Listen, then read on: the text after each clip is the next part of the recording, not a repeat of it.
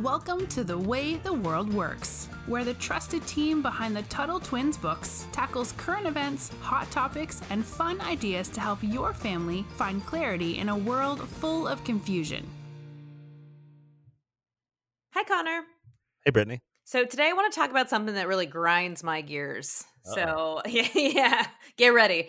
So as a woman, I am constantly being told by feminists, which is a term we can talk about later, and by media and politicians that I don't make as much as a man and that the workforce is rigged against me and I should feel like a victim. And I hate that because as someone who's very proud of my career and the compensation I've been able to make, I take offense to this. I do not feel belittled or taken advantage of. In fact, my boss is like a very strong woman who's amazing at her job and makes good money. So, why, especially politicians, why do they keep perpetuating this lie that men make more than women? I've heard a lot about this too, and there's usually a statistic thrown around that working women make only 78 cents for every dollar that's earned by a man. And, there have been like high profile celebrities, and I mean, even President Obama have talked about this statistic and this myth, and ultimately I think used this to further their own agenda, which is more government control over what people are paid.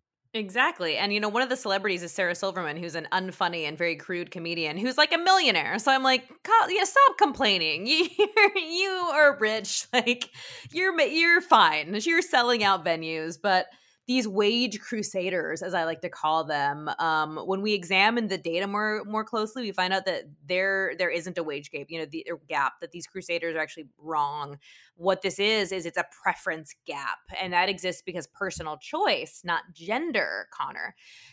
That's the problem. And I don't know if you could maybe define and break down what preference is for our listeners. We've talked about it a little bit in past episodes. Yeah, so I'll use it with an example. In my state, Utah, there's very large families, strong families. A lot of the women choose to either be stay-at-home moms or work part-time because one of their priorities or preferences, as we're using that word, is motherhood and is taking care of babies and raising children and having strong families and homes where those children can thrive.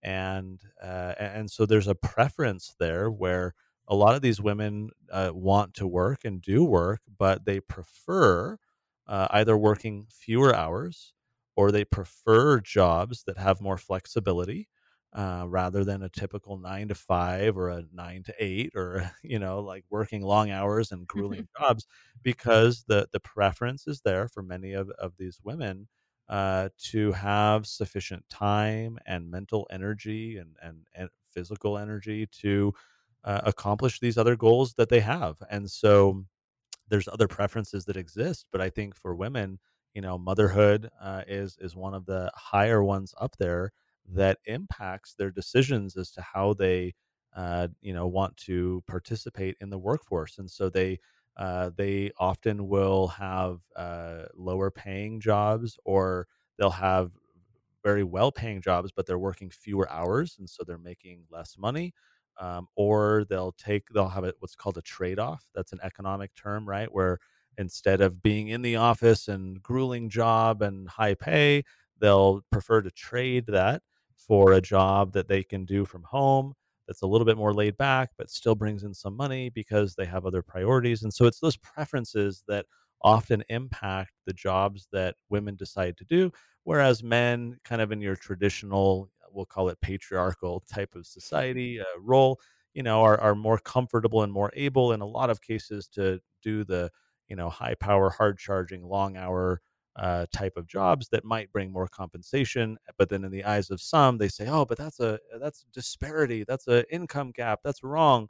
What they're ignoring and avoiding is what you're pointing out. What we're talking about, Brittany, is that there's different preferences that are there that lead to that. As you point out with maybe your boss, there's plenty of women who have the preference to work very hard, and that's a sole focus, and they're fine to make other sacrifices or not have the other preferences that might require flexibility or some of those other options. And as you point out, I mean, these women are in the workforce and they make a lot of money, and so we have to pay attention to some of these other factors when it comes to the so-called wage gap, because they're very informative about what's actually happening and what people think is happening. Yeah, and you hit the nail on the head, and I'm going to address the motherhood thing again in a little bit, but women in large part, like you said, have different preferences. And just to clear one thing up, if we were to add up the salaries of every working man in the country, and then we compared that average to the average of every working woman, there would most certainly be a gap present. But that doesn't tell the whole story because of exactly what you said. Every single person have different incentives that motivate them. And I hate to speak of you have genders in the collective, but sometimes men and women do have different reasons for doing what they do. There's actually an economist named Claudia Golden, and she's really focused on this issue of this gender wage gap, and discovered that in the early years of career development, there's basically no wage gap between men and women working in the same field. She compared male and female colleagues with almost identical resumes and intellect, and there was a so-called wage gap of less than 1%. So basically nothing. That's a statistical blip. And so basically men weren't really earning more than women at all early in their career, when the kind of the maybe the motherhood and some of the other preferences start to emerge. There's no wage gap.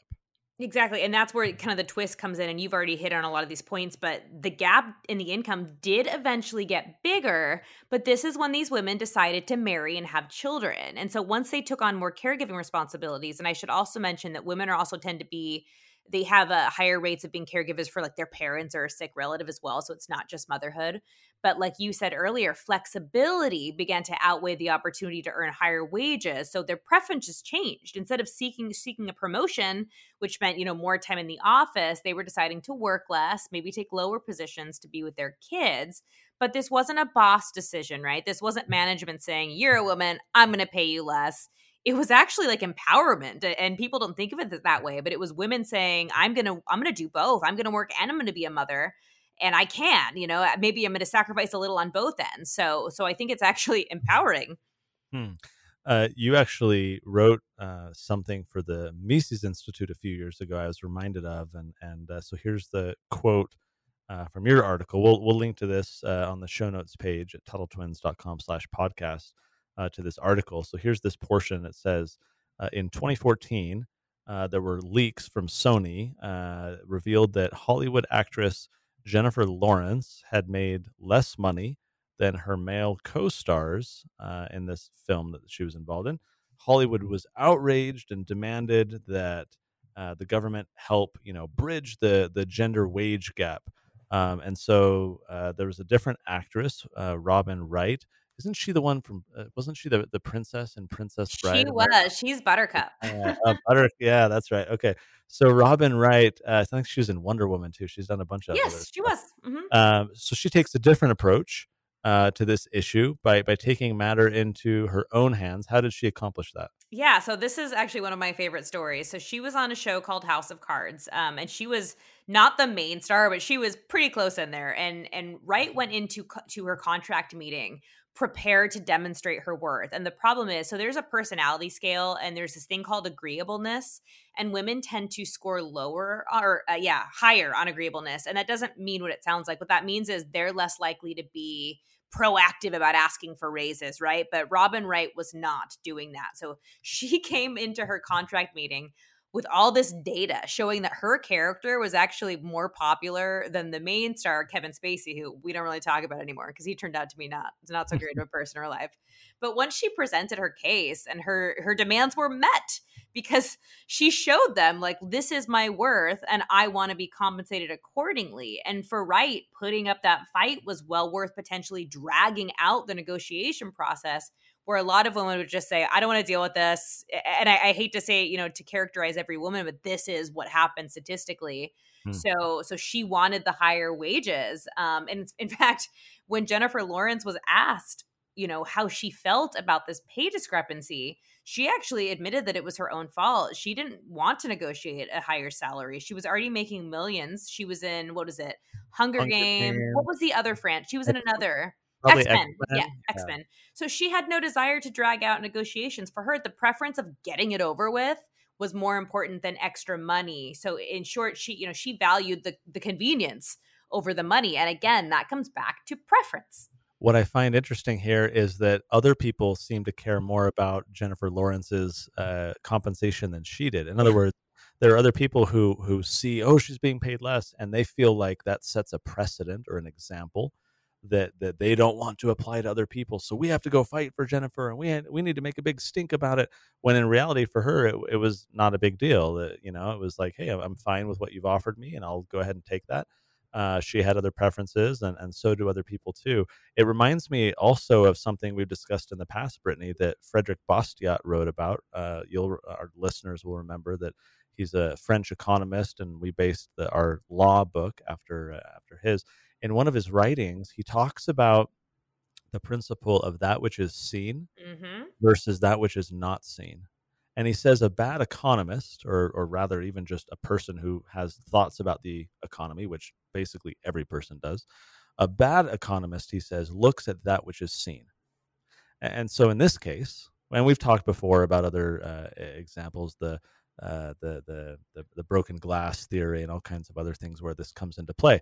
But in this example, that which is seen is the amount of money Jennifer Lawrence is paid versus her, co-stars, or it's the amount of money that a mom who has to, wants to be soccer mom as well as, work. It's the salary she's being paid versus the, her male colleague who just stays there pulling late hours.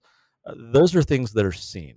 So it's very easy to be a bad economist and just look at like, oh, well, she's not making the same amount of money. That's wrong. Right? We're just looking at the amount of money. That's what is seen. And that's a bad economist. Instead, what Bastiat discusses is that which is not seen is how you become a good economist. In other words, the things that are not readily apparent, the things that you don't readily see and understand, you got to dig a little bit deeper. You got to try and understand what motivates people and what incentivizes them. Why are they making the decisions that they do? You can't just rely on this superficial comparison of wages. There are these hidden preferences that people have, right? That, as you point out, the women start to later in life desire more schedule flexibility and so forth because of other priorities that emerge. And so those are the things that are not readily apparent. And it's very easy in Twitter to be a woke social justice warrior and women deserve, equal pay. Those are bad economists. They're not taking into account the full picture. They're not taking into account, as Bastiat said, that which is not seen. And that's these other preferences that come into play. Brittany, I'll give you the final word. Any thoughts? Yeah, I mean, again, as a woman, this really offends me because I have never felt that my gender has held me back. In fact, because I'm in the libertarian movement where there are fewer women, being a woman has actually given me a little bit of an advantage. So I really think we need to look closer at this. I love that you brought up Bastiat because this is a lie that just keeps going. And again, it just really offends me. So I want us to look closer at the data, look closer to preference, and understand that this is not, some quest against women. We will link, as I said, on the show notes page to the article that Brittany shared, maybe some additional information about the wage gap and preferences. This is an important topic because, again, so many people are bad economists and they've got opinions on things. This is why you guys learning free market economics is so critical. As a reminder, we have a whole curriculum about this for kids of all ages and the parents too. If you're interested, head over to freemarket.tuttletwins.com. You can sign up and get weekly lessons, make it super easy. You guys can become free market champions, be good economists, and be able to combat all the crazy bad information and faulty economics that are out there. This is critical to making sure that we can defend our freedoms and preserve a healthy economy from those who are trying to tank it into the ground. So head to TuttleTwins.com/podcast to find the show notes page. If you're interested in those economic lessons, freemarket.TuttleTwins.com. As always, Brittany, great talking with you. And until next time, we will talk to you later. Talk to you later. You've been listening to The Way the World Works. Make sure your family is subscribed and check out TuttleTwins.com for more awesome content.